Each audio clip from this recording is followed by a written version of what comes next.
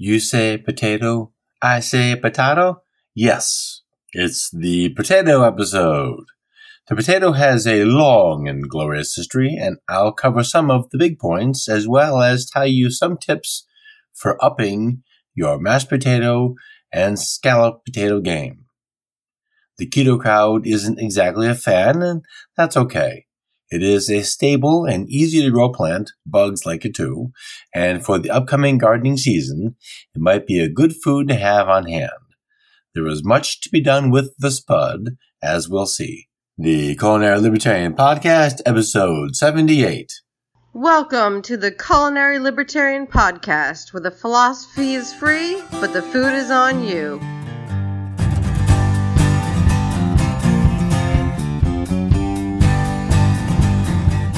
Hello, folks. Stan Reed here, the Culinary Libertarian. Welcome back to the podcast. Happy to have you here. Happy to be here. Surf over to my podcasts page, culinarylibertarian.com/podcasts, to find all the previous episode links, the various social media tabs, and the Facebook icon leads right to the Eating Liberty Facebook group. We're a small group of foodies sharing our food successes.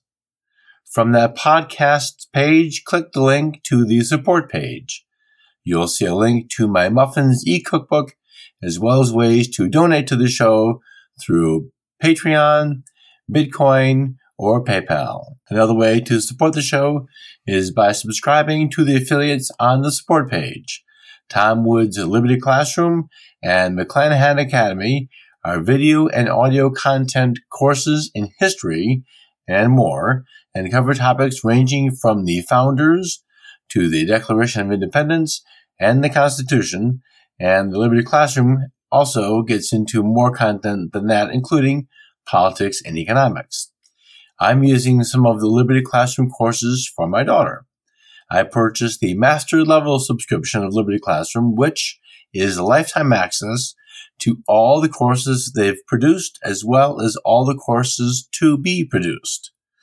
The bonus for master level included the Ron Paul government course and the Western civilization course.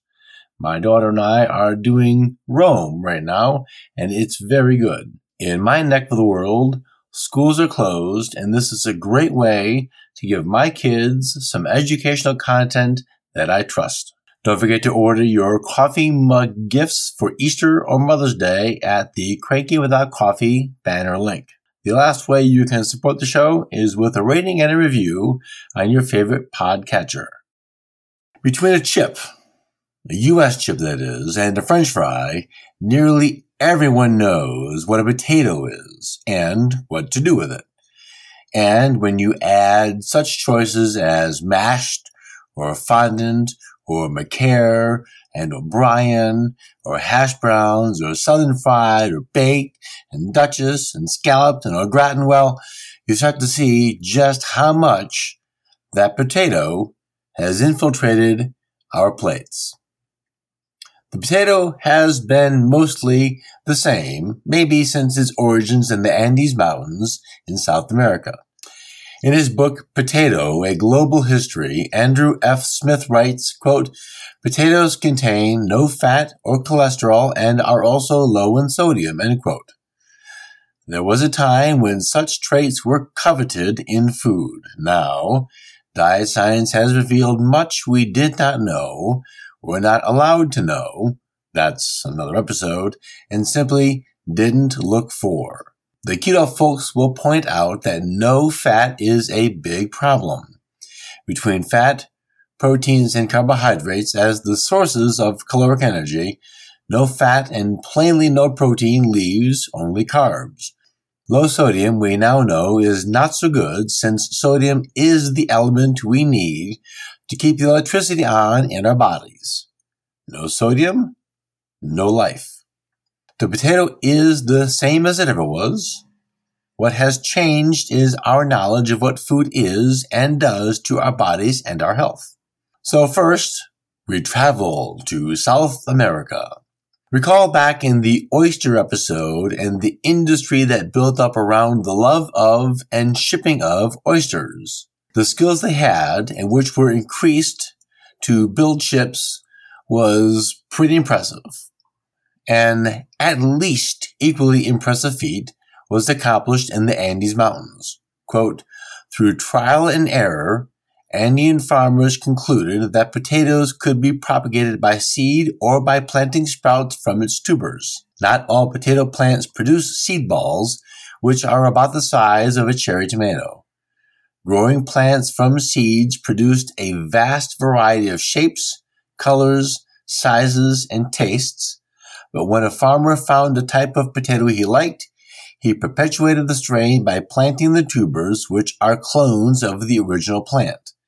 In this way, pre-Columbian peoples grew about 200 varieties of potatoes, and thousands more have been subsequently developed. End quote. The book, Potato, A Global History, will be linked on today's show notes page, culinarylibertarian.com/78, and it's a very good read. It's a short read with enough history of the potato to satisfy the layperson. If you want more, there are other books for that. All the quotes in today's episode will be from Smith's book. The Incans conquered the Aztecs and the Spanish dispatched the Incans. That's the fastest history lesson you've had since high school, probably. It's interesting to read, but it is beyond this episode. The potato was dehydrated and renamed chuño, if my pronunciation is right, and was frozen in the mountains. This form of food became both a basis of sustenance as well as a currency for paying of taxes for the South American version of marrods. I don't know the Spanish translation. This chuño was also almost the sole food fed to tens of thousands of Incan slaves, and later, when the Incans died and their numbers too low, African slaves were fed chuño in the silver mines in Bolivia in the mid-1500s. The potato, as Smith writes, quote, paid for Spain's military conquests and political power in the 16th and 17th centuries, and thus the potato, which fed the workers, had radically changed world history, end quote. History would be altered again in the New World by the potato. A side trip to the Caribbean. While in the Caribbean, the Spanish were introduced to the batatas, which Taino Indians, again, pronunciation issues, which the Taino Indians roasted. Christopher Columbus said they tasted like raw chestnuts. John Hawkins, described as a, quote, slaver and adventurer, changed the spelling to potatoes and called them, quote, the most delicate roots that may be eaten, and spoken quote. These are, of course, sweet potatoes, which bear no botanical relationship to the white potato we know. The white potato was called a potato by Europeans, making the visual connection to the two, as well as assigning the white potato the famed aphrodisiac properties of the sweet potato. Yeah, didn't know that, did you? Smith writes at a quick pace, and the history is fun to read. As I said, I'll put a link to that on the show notes page. What's newsworthy for us is in only a few hundred years, the potato would be grown in virtually every country in Europe as well as Russia and the Ukraine. In many of these countries, it was a staple item. That's a big deal. Even with the near global conquest, the potato was seen by royalty and upper classes as food for peasants. It took Antoine Augustin Parmentier, a pharmacist captured in the 7-Year War and held prisoner in Germany, to eat the potato and advocate for it as a food for humans. Smith writes, quote, after the French grain harvest failed in 1769, the Académie Besançon, pronunciation, launched a competition to identify alternatives to grains. Parmentier wrote a treatise on potatoes and won the contest, end quote. As part of Parmentier's commitment to persuade France to accept the potato, American Ambassador Benjamin Franklin, suggested Parmentier cook an entire meal, beginning to end, made only of potatoes. Despite this dinner, the potato would need some years before it was seen in a favorable light. The famine.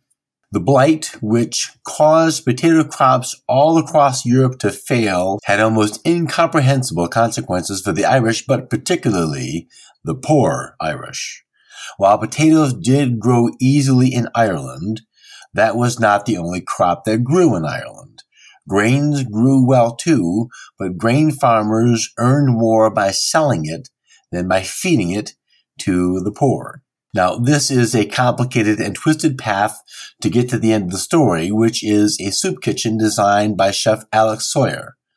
The blithe oversight of telltale signs by both the farmers and the government and bad planning all around made a bad thing magnitudes worse. Religious intolerance toward Catholics only made that, as amazing as it sounds, worse yet. The potato as food. Before I get into the many ways potatoes have been turned into culinary delights, let's take a moment out for a word from my affiliate. Folks, for stocking up on staples like peppercorns or salts, Savory Spice is my go-to for such things. And since we're talking potatoes, Savory Spice has a truffle salt made with Italian black truffles that will, step up your mashed potatoes so nicely. Add truffle salt to your omelets or your popcorn for a super luxurious treat. Use my affiliate link, culinarylibertarian.com/savoryspice, and use the search bar tool to find truffle salt.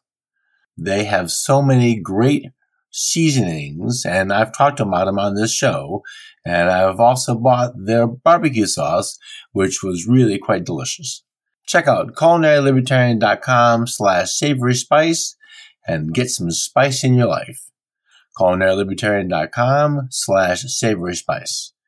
Now let's get back into the show. Picking a cooking method and the potato that can be cooked that way. From the most basic boiled or baked to the elaborate puree as Chef Joël Robuchon perfected, it's almost more butter than potato, but OMG, it's amazing. To Duchess and in stews, the potato has made a place for itself in our hearts and our bellies and our dinner table. In La Guide Culinaire, Escoffier includes 59 unique preparations for potatoes, some simple and some less so. Now, that's just potato dishes. That doesn't include adding them to something else where they're just an ingredient. It was the French who basically perfected the early deep frying. We might be able to credit Thomas Jefferson for the American fondness for French fries. He, after all, did bring a French chef to cook in the White House, and in France, the pomme de terre frite was very popular. That term became shortened to pommes frites, then frites, and we, of course, know them as French fries. But, alas, it is not to be credited to Jefferson that we owe this, but British cookbook author Eliza Warren and her 1856 recipe for French fried potatoes. The first edition of the Franny Farmer Boston Cooking School cookbook also has a recipe for this in 1896. The hash brown is also a latke or a roasted potato or many other versions of potato pancake, but all basically a form of shredded potatoes, raw or cooked, and fried on a flat surface, a griddle or a pan, till golden brown and crustily delicious. Change the shape to a cube, and instead of a grate, add some peppers and onions, and it's O'Brien potatoes. Remove the veg, and it's cottage fries. If a cut this way or that way, fried in fat or on fat and a griddle produces an entirely new dish, what can we get from mashed potatoes? Well, glad you asked. Mashes, of course, but then we can turn that into Duchess, or a kind of potato pancake, or into gnocchi, an Italian thing, but the French make them a different way. Macaire potatoes, croquettes, pierogies, even put them in breads. I've made bread from leftover mashed potatoes. I know who has leftover mashers. In the restaurant, we saved our leftover mashed potatoes from service for either emergency mashed potatoes the next night in service, cream of potato soup, or add them to breads. Very yum. And it was a starch addition for breads that Parmentier was so eager to get French bakers to use instead of wheat, because wheat was a problem at the time with the crops failing. The problem, of course, is potato starch is an excellent starch, but it has no gluten. Those bakers made bricks, not breads. Of soups, there are two world-famous potato soups, Vichyssoise and Parmentier. So basically they're the same, but there's a few key differences. One is temperature. Vichyssoise is served cold, was first served in the U.S. in 1917 by chef Louis Diat, and I think that's the pronunciation of his name, at the New York Ritz-Carlton Hotel. Potato soup with leeks is not unique, but he named it Vichyssoise, and the name has stuck. Vichyssoise, as I've made it, and have been instructed to make it, is a fine balance of the sweet from leeks and potato and heavy cream, and is as smooth as silk. Done well, it is a thing to remember and a thing to enjoy. Potage, or soup, and there is a difference to escoffier between those two things, but that is also another show. Potage Parmentier is a distressingly difficult recipe to find in my cookbooks, but scores of them appear in seconds on a search on DuckDuckGo. Parmentier is, of course, potato soup, and as it happens, very like Vichyssoise, but hot. Potage Parmentier appears to be a bit of a catch-all term, including mostly any pureed soup which includes potatoes. I've read versions which also have the leek and potato with parsnip, an addition I quite endorse, as well as broccoli or asparagus, which is another perfect spring addition. The thing that is required is the potato to at least boast the name. Such naming is not limited to potato soup. Anything Lyonnaise has onions, and something Florentine is spinach. Potatoes make fine soups since they are nearly all starch, no gluten, and very little, if any, cellulose. Potatoes are also excellent foils for other ingredients as they absorb all the flavors around them. Think of Granny's pot roast. Those potatoes have all the potatoey goodness and the beefy goodness too. The starchy potatoes for mashers or fries are, well, starchy. There are two broad categories of potatoes, the other one being waxy. So we have waxy and starchy. Waxy potatoes make better potato salad, and we see them in the red skin kind of potatoes in the store. Sometimes they're white skinned, and they might be called Michigan potatoes, and they're they're a little less plain starchy than the Idahos. Now, in Harold McGee's book on food and cooking, he argues that the starch content in both is virtually identical, but when he wrote the book, it was not entirely known what it is that makes the waxy potato not as starchily mealy. And I don't know either. But there is a difference in how they cook and how they retain their shape. Waxy potatoes caramelize nicely in a pan and make good additions to stews or as boiled wedges because they do hold their shape a little bit better, and they do seem to love caraway seeds in the water, or that could just be me.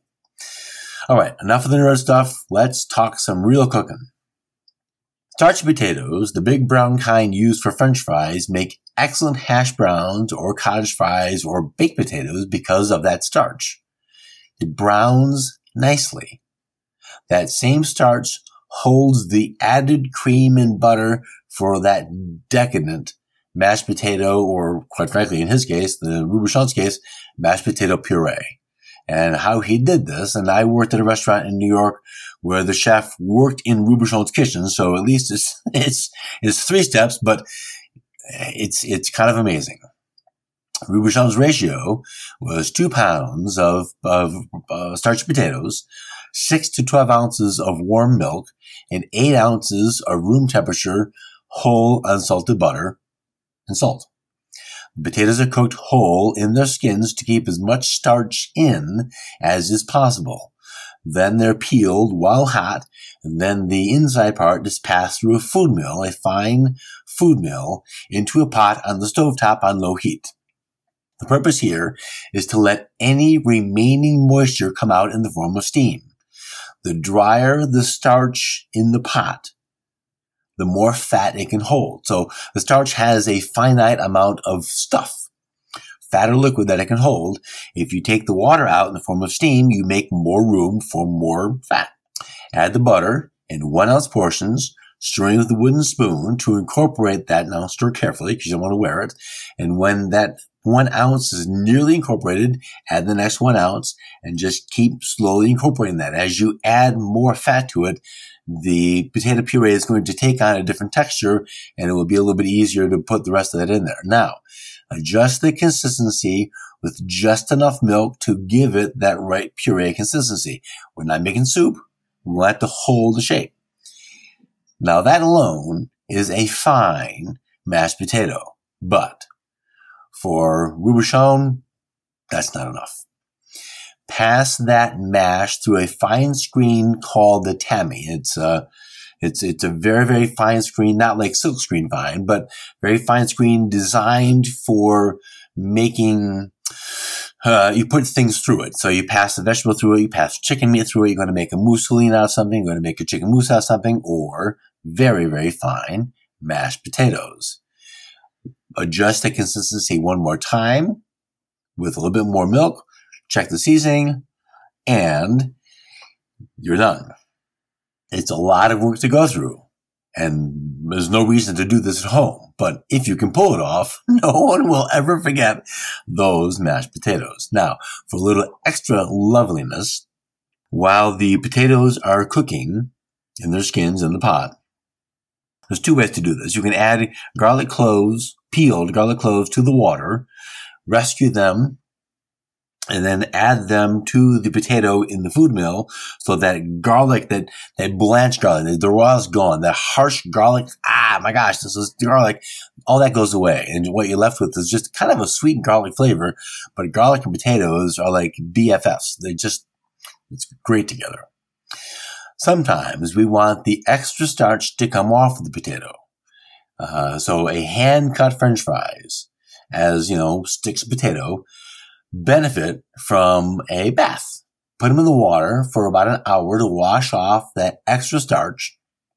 And you can see this starch in the form of when you grate the potatoes for hash browns. No fingers, please.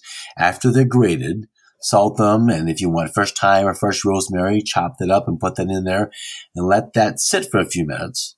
And the salt's going to draw out the excess water and some of the excess starch. So lift the potatoes out of the bowl, let the water fall back into the bowl, and give that a minute or 2. The water will turn brown and it's going to look kind of ugly. It may even turn black. Pour that water off, and at the bottom of the bowl is this little white layer of potato starch.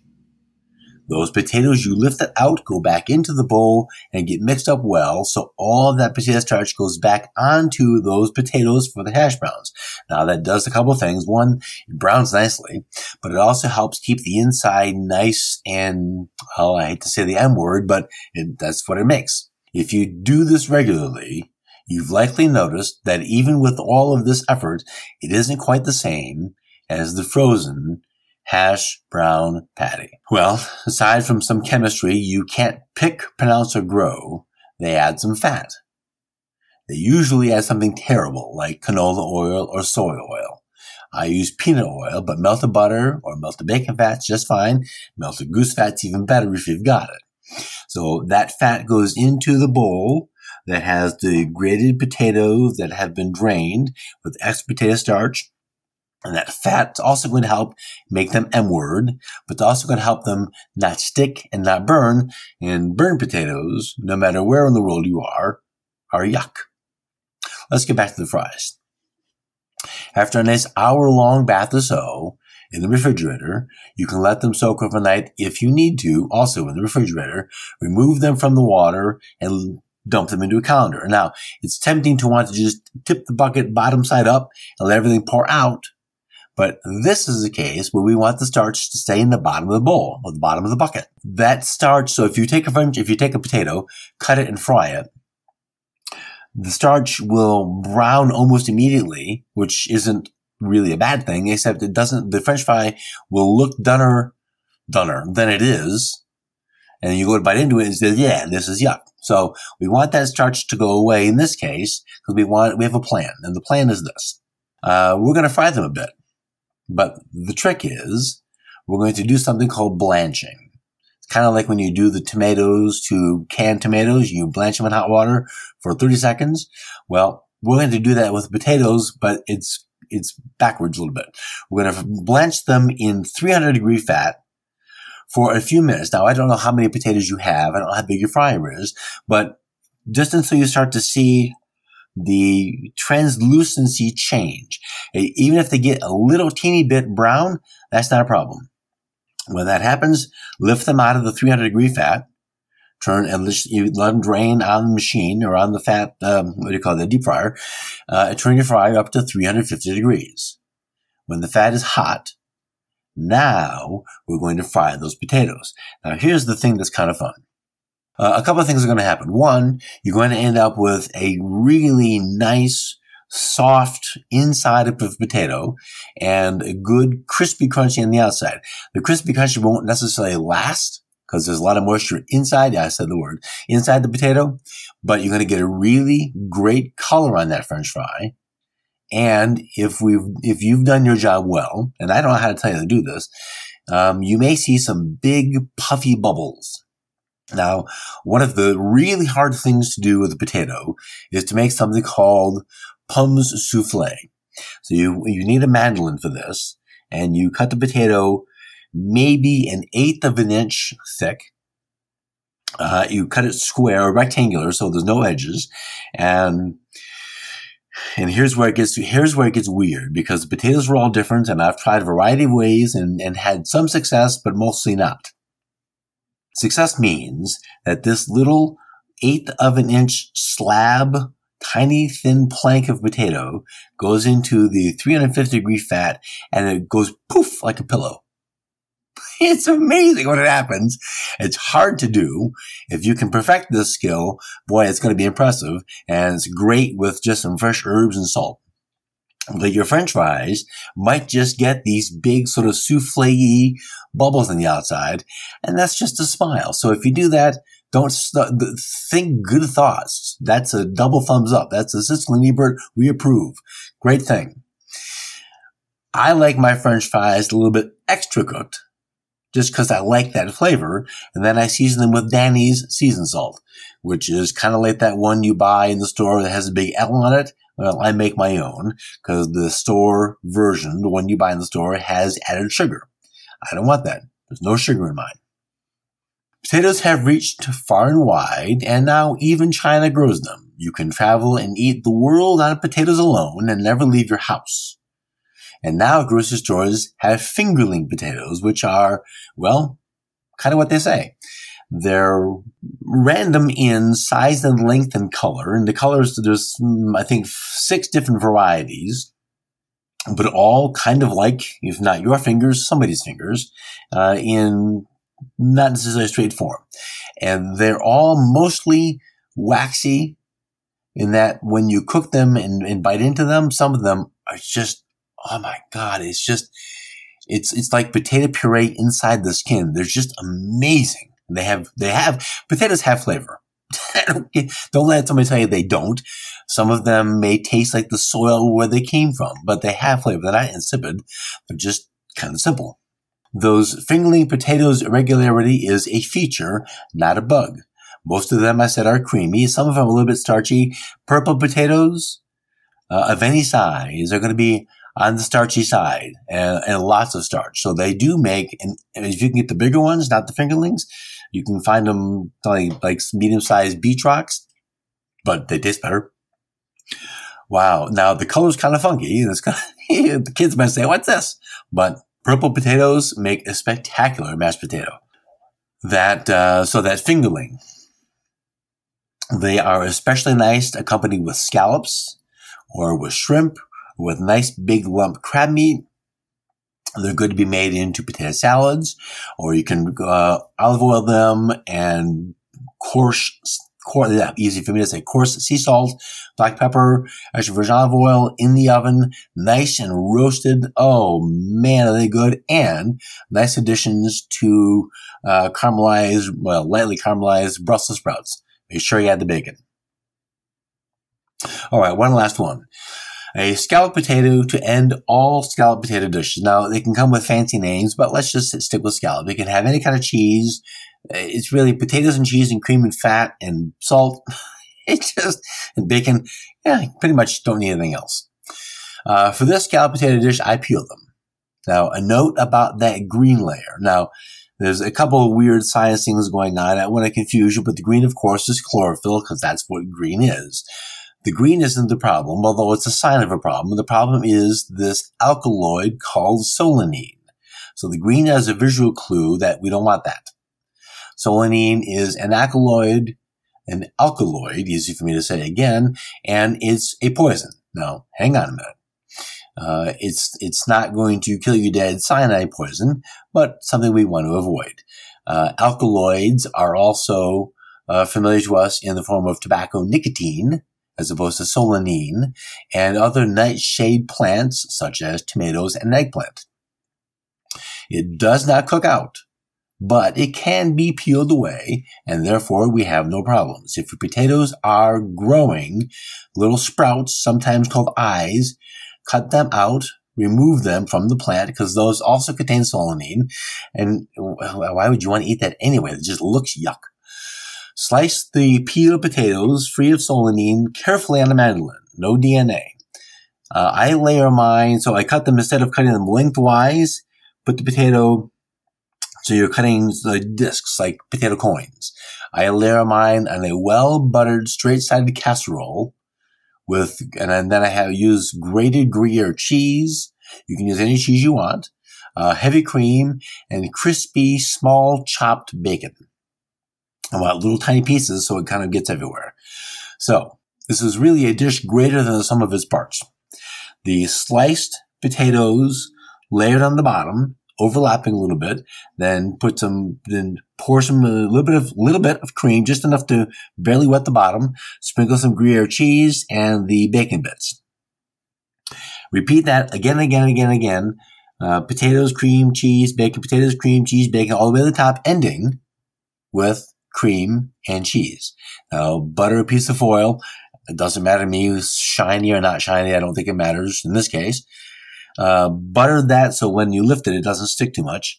And in the oven it goes. It's going to take probably an hour for a skewer or something sharp and long and pointy to go through the very middle. We're looking for soft.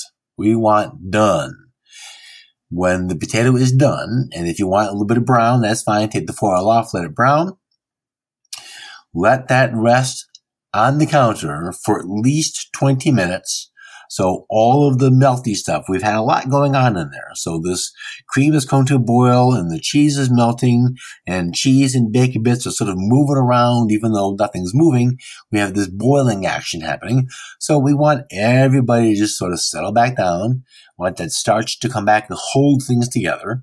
It won't do that when it's really, really hot, but it will do that when it gets cool. And the cheese and the cream will go back into the potato, and that is our loveliness. Make those for some special occasion or for any occasion at all, and nobody will care anything about your politics. They'll just want more of those potatoes.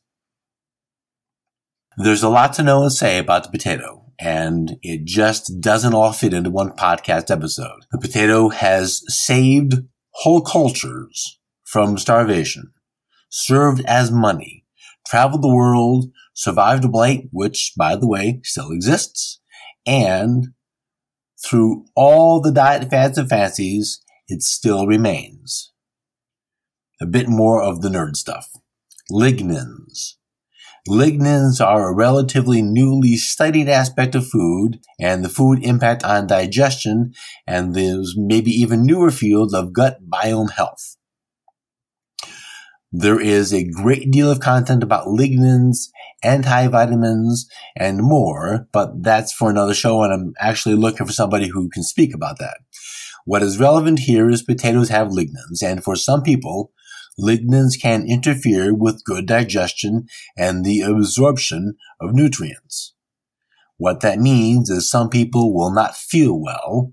That may be two things. They may not be digesting their food well, so they're not getting the full nutritional aspect of their food, but also they may feel bloated after eating potatoes or other lignin-containing foods.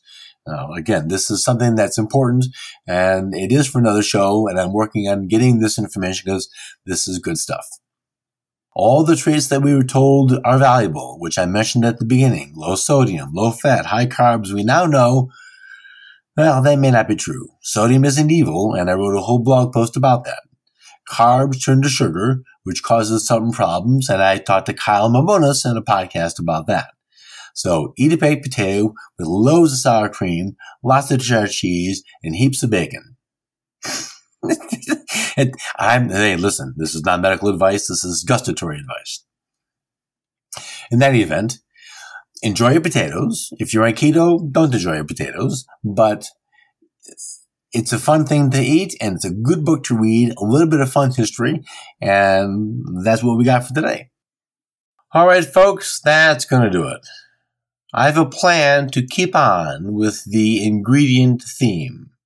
Not every week, but more of them. I like doing it, and I hope you like listening and maybe learning something. If you have a food or ingredient that interests you and want me to talk about it, send me an email. The address is dan@culinarylibertarian.com. It needs to be something everyone can reasonably access, not some delicate herb that grows in the cracks of the sidewalks of Rome for just 2 blocks in the third week of July.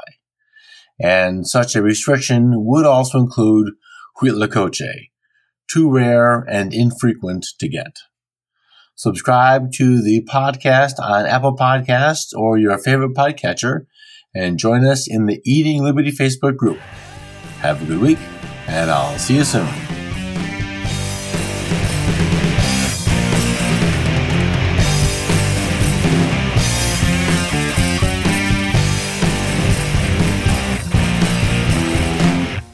Music for the Culinary Libertarian podcast is provided by Matthew Bankert at mattbankert.com.